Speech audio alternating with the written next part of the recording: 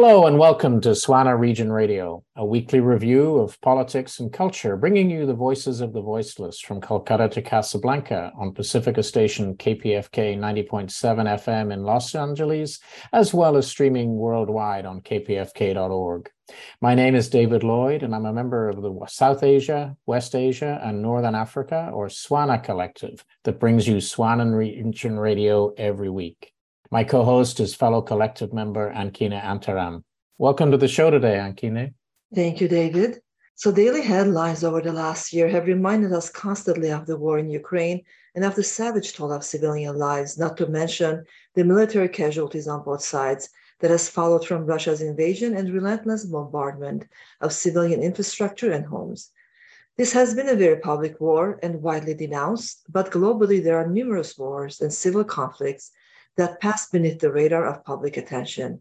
These are the invisible wars, and in all too many of them, the United States plays a considerable role in instigating and prolonging the fighting and bears a largely unacknowledged responsibility for civilian casualties and the desperate economic and humanitarian situations that wars everywhere create.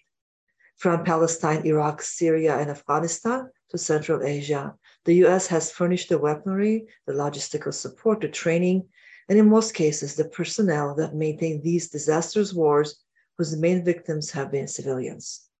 One ongoing conflict that only occasionally makes the headlines is the civil war in Yemen, now in its 8th year.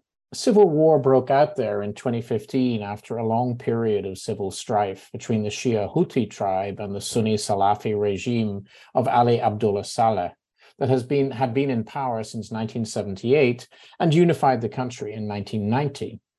Those conflicts were complicated by U.S. attacks on al-Qaeda in Yemen in the wake of 9/11 in 2001. When Saleh was forced out in the course of the Arab Spring in 2011, an unexpected alliance emerged between his forces and the Houthis, who in 2014 captured the historic Yemeni capital Sana'a and overthrew the government of Abdurabu Mansur Hadi, the president of the time. Houthi efforts to dominate the rest of the country have been opposed by a multinational coalition led by Saudi Arabia, following UN Security Council Resolution 2216, adopted in April 2015, that authorized military intervention against the Houthi rebels and the reinstatement of Hadi as the recognized president of Yemen. The involvement of yet other combatants, including militant Islamist groups and separatists backed by the United Arab Emirates, has complicated the picture, as has the fact that Iranian support for the Houthis has turned the conflict in Yemen into what amounts to a proxy war. The Saudi campaign, supplied and supported by the United States and various European nations, has been especially violent, including the bombardment of schools, hospitals, and other civilian infrastructure, and with over 4 million people already internally displaced and a collapsing economy. The UN has declared Yemen one of the direst humanitarian crises being faced globally today, as famine threatens more than half of the population. And despite the months of substantial reduction, even the near cessation of military offensives between the Houthis and the Saudi UAE-led coalition during a UN-brokered truce last year, and especially following its expiration on October the 2nd, Yemen today is far from peaceful.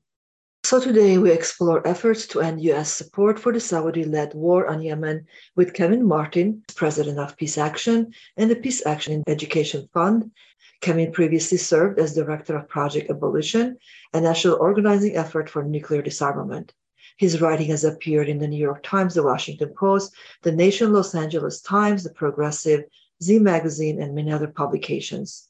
Kevin has traveled abroad representing Peace Action and the U.S. peace movement on delegation and at conferences in Russia, Japan, China, Mexico, and Britain. Welcome, Kevin Martin. Thank you. Glad to be here with you. If you could first let our listeners know a little bit more about the organization, Peace Action, its history, the kind of work you do, and any current campaigns other than Yemen, which we'll come back to talk about. Peace Action goes all the way back to the founding of SANE, the Committee for a Sane Nuclear Policy in 1957.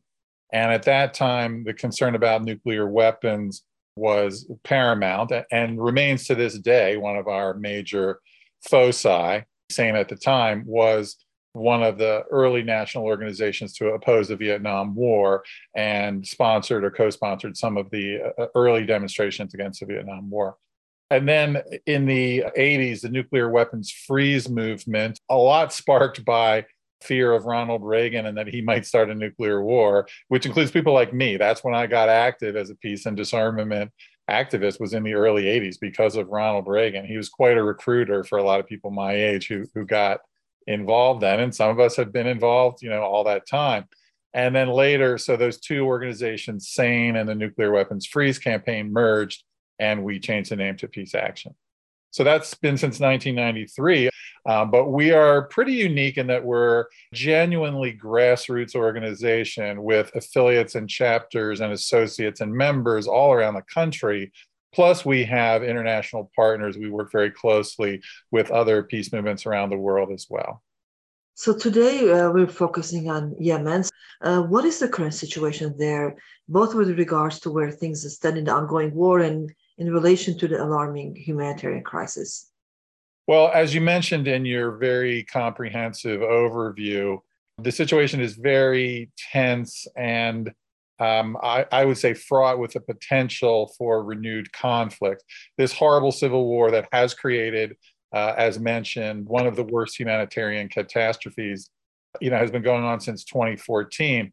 The efforts of people in this country to stop U.S. support for the Saudi-led war have been effective. We have been effective in affecting the situation on the ground and helping to save lives. And as mentioned, the ceasefire, which expired in October, while there is no official ceasefire or extension to replace that, the Saudis have not conducted a single airstrike since then. And of course, that's been one of the major problems, as mentioned, in terms of fairly indiscriminate bombing that has killed and harmed civilians.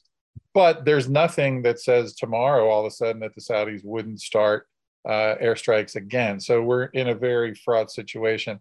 Just today, I was on a call with a coalition of groups, including Aisha Juman, who's the president of an organization that I highly recommend called Yemeni Relief and Reconstruction Fund. And she evidently once in a while does get to travel to Yemen, although it's very dangerous, but often has up-to-the-minute reporting on what's going on. On the good news, there was just this week a delegation from the Oman government, which is trying to help mediate in the conflict. There's not a lot out about that yet. It only was a couple of days ago, and there haven't been any reports on specific negotiation points or anything like that. But it's good to see that there is intervention to try to stop the carnage. One of the main problems has been the blockade, which I hadn't thought of it this way, but I saw a report just today that talks about the blockade can be considered tantamount to a form of torture. Now, the blockade has been partially lifted, but only about 40% of the fuel that people need in Yemen gets through. There is food aid that gets through, but no medicines. No container ships have been able to dock at the port of Hodeidah. So it's at best a slight easing of the blockade, and it's not doing what is necessary for the people of Yemen to ease their suffering and their pain. And one of the things is you can't look at these, and this is true in Afghanistan and other places too, you can't look at a solution as just being humanitarian aid. You have to have a functioning economy. And while you have a blockade that is still pretty comprehensive, also only one flight a day gets into Sana'a airport from Jordan, from Amman, you just can't have a functioning economy. And whatever you're trying to do in terms of humanitarian aid to relieve people's suffering, while good, is not sufficient. You need a functioning economy. Kevin, the report you mentioned by the World Organization to End Torture mentions that, in fact, if that's the case, the coalition member states, particularly Saudi Arabia and the UAE, could actually be held responsible, leading to criminal charges under international law for their agents. Would you agree with this charge? And would you also think that the US could be itself liable as a major supplier of arms and support to the Saudi-led war effort? Well, I think it's an interesting way to look at the conflict and the suffering of the Yemeni people. And I think that has to be what we keep in mind, eliminating the suffering of the people of Yemen. There's a lot in international law that is under dispute or that is difficult to establish. Would you be able to, for example, bring Saudi Arabia and the UAE to the World Court? And could you name the United States as a co-conspirator, et cetera? I think those are interesting if they help raise the profile and raise public education and awareness of the issues. I think they can help raise pressure. Again, I mentioned, and we can talk about this a little bit more when we get into U.S. policy and our efforts. Saudi Arabia feels like they are under a lot of pressure, and that is why they've been somewhat restrained and have not conducted any airstrikes since last October. Now, on the flip side, there have been charges of war crimes against both the Saudi-led forces and also against the Houthis. So I think these things are interesting to look at in terms of international law. I don't think they're cut and dried. And then there's the question of who would accept the legitimacy of the court, if it's the World Court or whoever it is. So I just think it's an interesting way to look at this and say, because people have an abhorrence of torture, as they should have an abhorrence of torture. So if you look at a blockade that way, and of course a blockade is an act of war already, I just think it's a very interesting lens, which I hadn't thought about or hadn't seen until I saw that report myself today. I think the report may have come out last fall. And it's very interesting to me because if you look into the history of Yemen and the people there and the Houthis, it's all fascinating. But you don't have to be an expert on all that to understand that U.S. support for this war and for the Saudi-led coalition has to end in order for the war to end and the suffering of the people of Yemen to end. Well, let's go right to that then and ask you if you can tell us more about the work that Peace Action is doing in seeking to end U.S. support for this campaign, the Saudi-led campaign, that is. Who would you say your allies are in Congress, and what do you think the impact has been of the campaign so far? Well, if you go back to the Trump administration, Trump, of course, was a big pal of the Saudis. Not that Biden isn't also, as evidenced by that ridiculous fist bump that he gave to Mohammed bin Salman at the summit meeting. But if you go back to 2019, we were successful in Congress in doing something that's very difficult to do. And this has broader implications, not just for the war in Yemen, but for congressional war powers. For too long, presidential administrations have gotten away with things they should not get away with constitutionally in terms of war and committing U.S. military forces. So in 2019, we passed a war powers resolution, which goes back to 1973 and efforts by Congress at that time to end the Vietnam War and to force Nixon to withdraw from Vietnam. So we actually passed a war powers resolution saying that the United States could not continue with this war. And this war has never been declared by Congress, and so there's no legal justification for it. Now, that war powers resolution, which passed in both houses of Congress, was vetoed by Trump. No surprise. And we did not have the votes in Congress to override. Now, fast forward to the Biden administration, the issue in terms of what was going on in Congress or in the administration was sort of stagnant for almost 2 years. Early in his administration, after taking office, Biden announced that he was going to stop offensive weapons sales to Saudi Arabia. As far as I'm concerned, all weapon sales are offensive, to use a double meaning of the word offensive, but that we would stop selling offensive weapons that they could use to attack Saudi Arabia. Well, that was at best a partial answer and at worst a ruse, because it didn't stop the war and Saudi Arabia took it as a green light. So that was early in the administration, so which is almost 2 years ago at this point. And it had been fairly stagnant in Congress, even though us, Peace Action, and other groups have been working on this issue in Congress and with the administration for quite a while. And the reality was you just had a partisan problem, which I don't like, but you have to understand this if you're lobbying Congress, a partisan problem that you had a lot of Democrats who had no problem voting for the war powers resolution when Trump was in office, didn't want to do it to Biden, their president from their party. Even though, again, it is not just about ending the war in Yemen, as important as this is, it's about the Congress reclaiming its constitutional war powers, which we need that desperately if we're to reclaim our democracy. One of the least democratic parts of US governance now is the way that presidents act almost like kings in terms of committing US military forces to war or hostilities, wherever it is around the world. So it was kind of stuck for almost 2 years. And then in December, Bernie Sanders in Vermont, who's been one of our champions, said he would bring up a war powers resolution because he wasn't satisfied with the administration. What happened, though, and I give Sanders a lot of credit for playing a sort of middling or uncertain hand very well, it turned out we just didn't have the votes at this point, including a problem with both California senators, Feinstein and Padilla, said they were against the war powers resolution. So what Sanders did, he announced that there would be a vote. We mobilized, as did others, pressing senators to find out where they were. And we did get a few senators who weren't co-sponsors to publicly declare their position, pro or con, more pro, which was good, but we still didn't have the votes. So Sanders decided to withdraw, which I think made sense, but he did get a commitment because the administration came out against it, that he would negotiate with the administration for some kind of resolution or change in U.S. policy. If that doesn't bear fruit, and there's talk of some kind of executive order from Biden, which might be at least a partial solution, then Sanders can bring it up again, and we will be pushing him to bring it up again. So that was just in December. There were the holidays. Congress just reconvened. So we're in a little bit of limbo, but probably not for much longer. So as far as we know, the Sanders folks and his staff, et cetera, will be, if they aren't already, negotiating with the administration. I'm sure the administration is not thrilled about that. But again, I think it was the best that Sanders could do when we really didn't have the votes to pass the war powers resolution in Congress in December.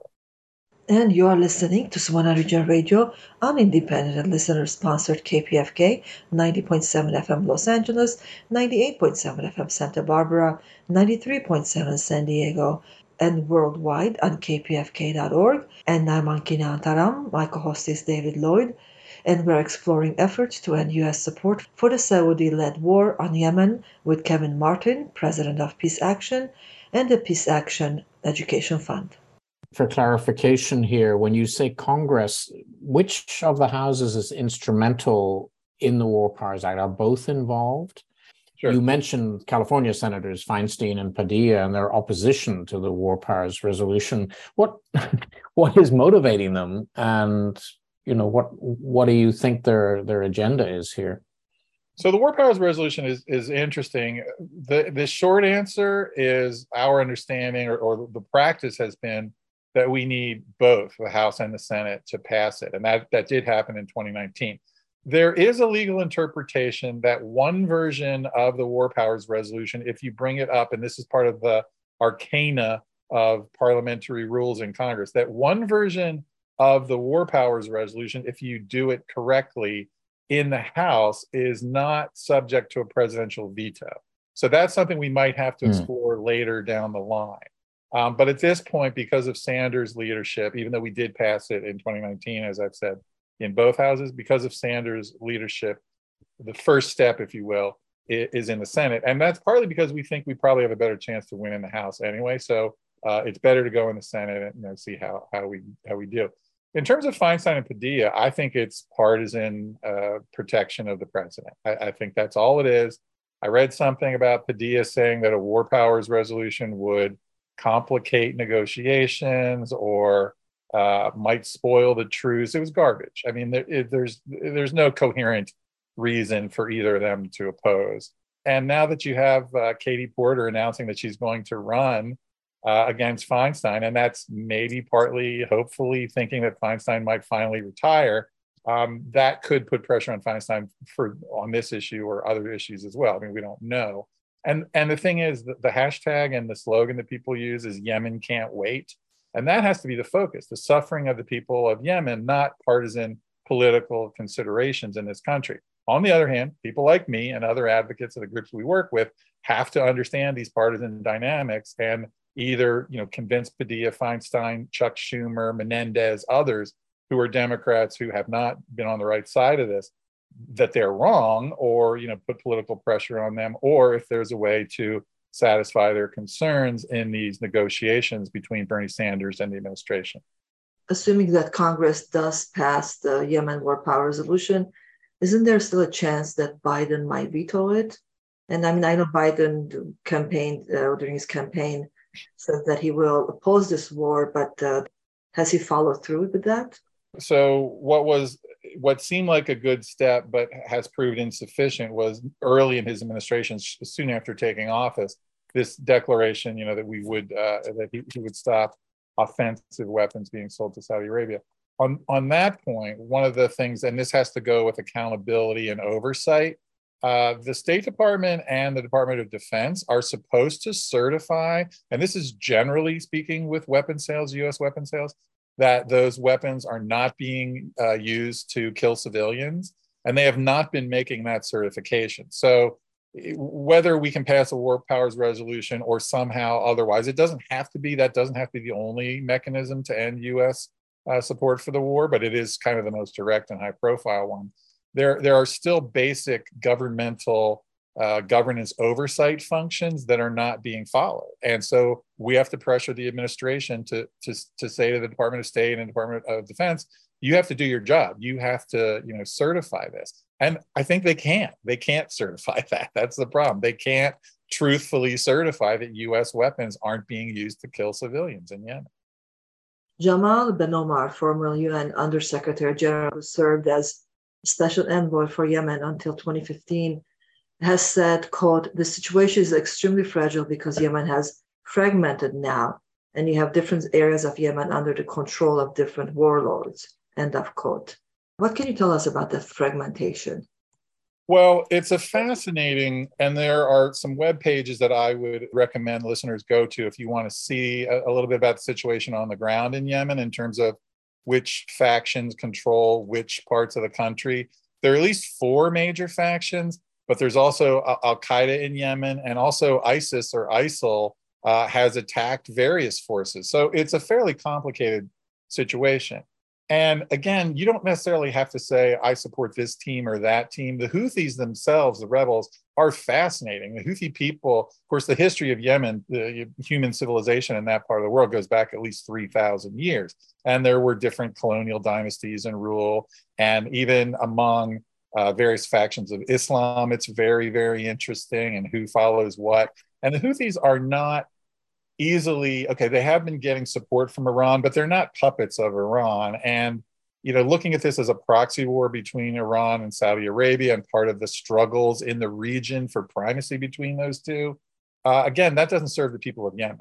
And there have even been some concessions by Saudi Arabia and even outreach to Iran about trying to tamp that down, the regional competition for dominance in the region between Iran and Saudi Arabia. But inside Yemen itself, it really does help to look at a map. I'm a big map person myself.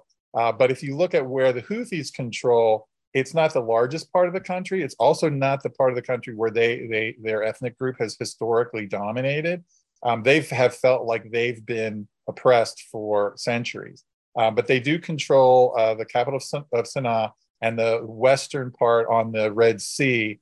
Yemen is on the southern part of the Arabian Peninsula, south of Saudi Arabia. On the south, it's bordered by the Gulf of Aden, and on the west by the Red Sea. And the Red Sea port of Hodeidah is what's blockaded, and that's the main port. So the Houthis control that part of the country, but not the port. And that's one of the biggest issues in terms of not getting the aid in and the supplies, et cetera. So it's a fascinating conflict in terms of history and culture and who are these different factions and why is the country so divided, et cetera. But again, you don't have to be an expert in all of that. You don't have to know all the history and the culture to know that the United States is part of the suffering of the people of Yemen. And we can end this if we end U.S. support for the Saudi-led war. So I wonder, your strategy is to focus on the United States and their armament of Saudi Arabia and end the war that way. Are you putting any pressure on Iran in any way? So it's pressure on the United States government to change its behavior in terms of, we work on Iran as well. I can talk about that separately, but it's pressure by people in the United States for the most part to pressure the change in behavior of the U.S. government. In terms of who might be putting pressure on Iran, I would think that's in the diplomatic phase where you do have UN and also the Oman government that are trying to intervene to try to bring diplomatic pressure among the various parties. So Peace Action has always tried to educate and engage citizens in its campaigns and to function as a civil society organization by mobilizing grassroots pressure. How can ordinary people like our listeners get involved in this and other campaigns? Well, if you go to our webpage, peaceaction.org, you can sign up for our action alerts, and we won't inundate you with emails every day like some organizations do, but we will let you know how you can become active in lobbying Congress, in helping with public education, in learning more about these issues, and also in organizing. As I said earlier, we have affiliates and chapters and associate groups and members all over the country. And so if you go to our webpage and sign up for alerts, or you could look to see, is there a group in my region? Of course, one of the things now with a lot of online organizing, it's great to have brick and mortar groups in a particular place, but you don't necessarily have to. And we're going to be doing a webinar on Yemen coming up, in February, and it's going to be timed in mid-February because on March 1st, there's going to be a day of action demonstrations around the country that Peace Action and a lot of groups we work with are going to be having on Yemen at congressional offices. If we haven't had a vote by then or an agreement with the administration, we'll be putting pressure on members of Congress to declare, where they stand on Yemen. If we have a vote coming up, then it'll be directly, you should vote for this war powers resolution. So that's March 1st. And as I said, we're going to organize, we don't have a date yet, but we're going to organize a webinar on this issue so that people can get more educated and more mobilized. And it'll probably be 2 weeks before March 1st in order to give people that window to organize. Well, thanks for that, Kevin. And I hope people will want to get engaged with you and the organization, which I say I've supported for quite a long time myself. It's a declaration of interest, I guess, full disclosure. Well, thank you, Kevin, and thank you for all the tremendous work that you and Peace Action have done over 20 years in your case, and even longer in the case of the organization as a whole. And I know that, despite the appearance of not succeeding in some campaigns, that it really has been effective as a way of organizing opposition to war and armaments and so forth. So thank you. And I'm afraid that's all the time we have on our show today. The Swana Collective would like to thank our guest, Kevin Martin, who's president of Peace Action and the Peace Action Education Fund, and we'll link to their work and to other information about Yemen through our social media. This and all our shows are available to download at kpfk.org, and all of Swana Region Radio shows can be found on Spotify, Google Podcasts, Anchor, Breaker, and Radio Public, or wherever else you found our work. Please let your friends and colleagues know about these podcasts and help us get the work out. My name's David Lloyd of the South Asia, West Asia, and Northern Africa, or Swana Collective. And on behalf of Ankine and all of our collective members, I'd like to wish our listeners a great day.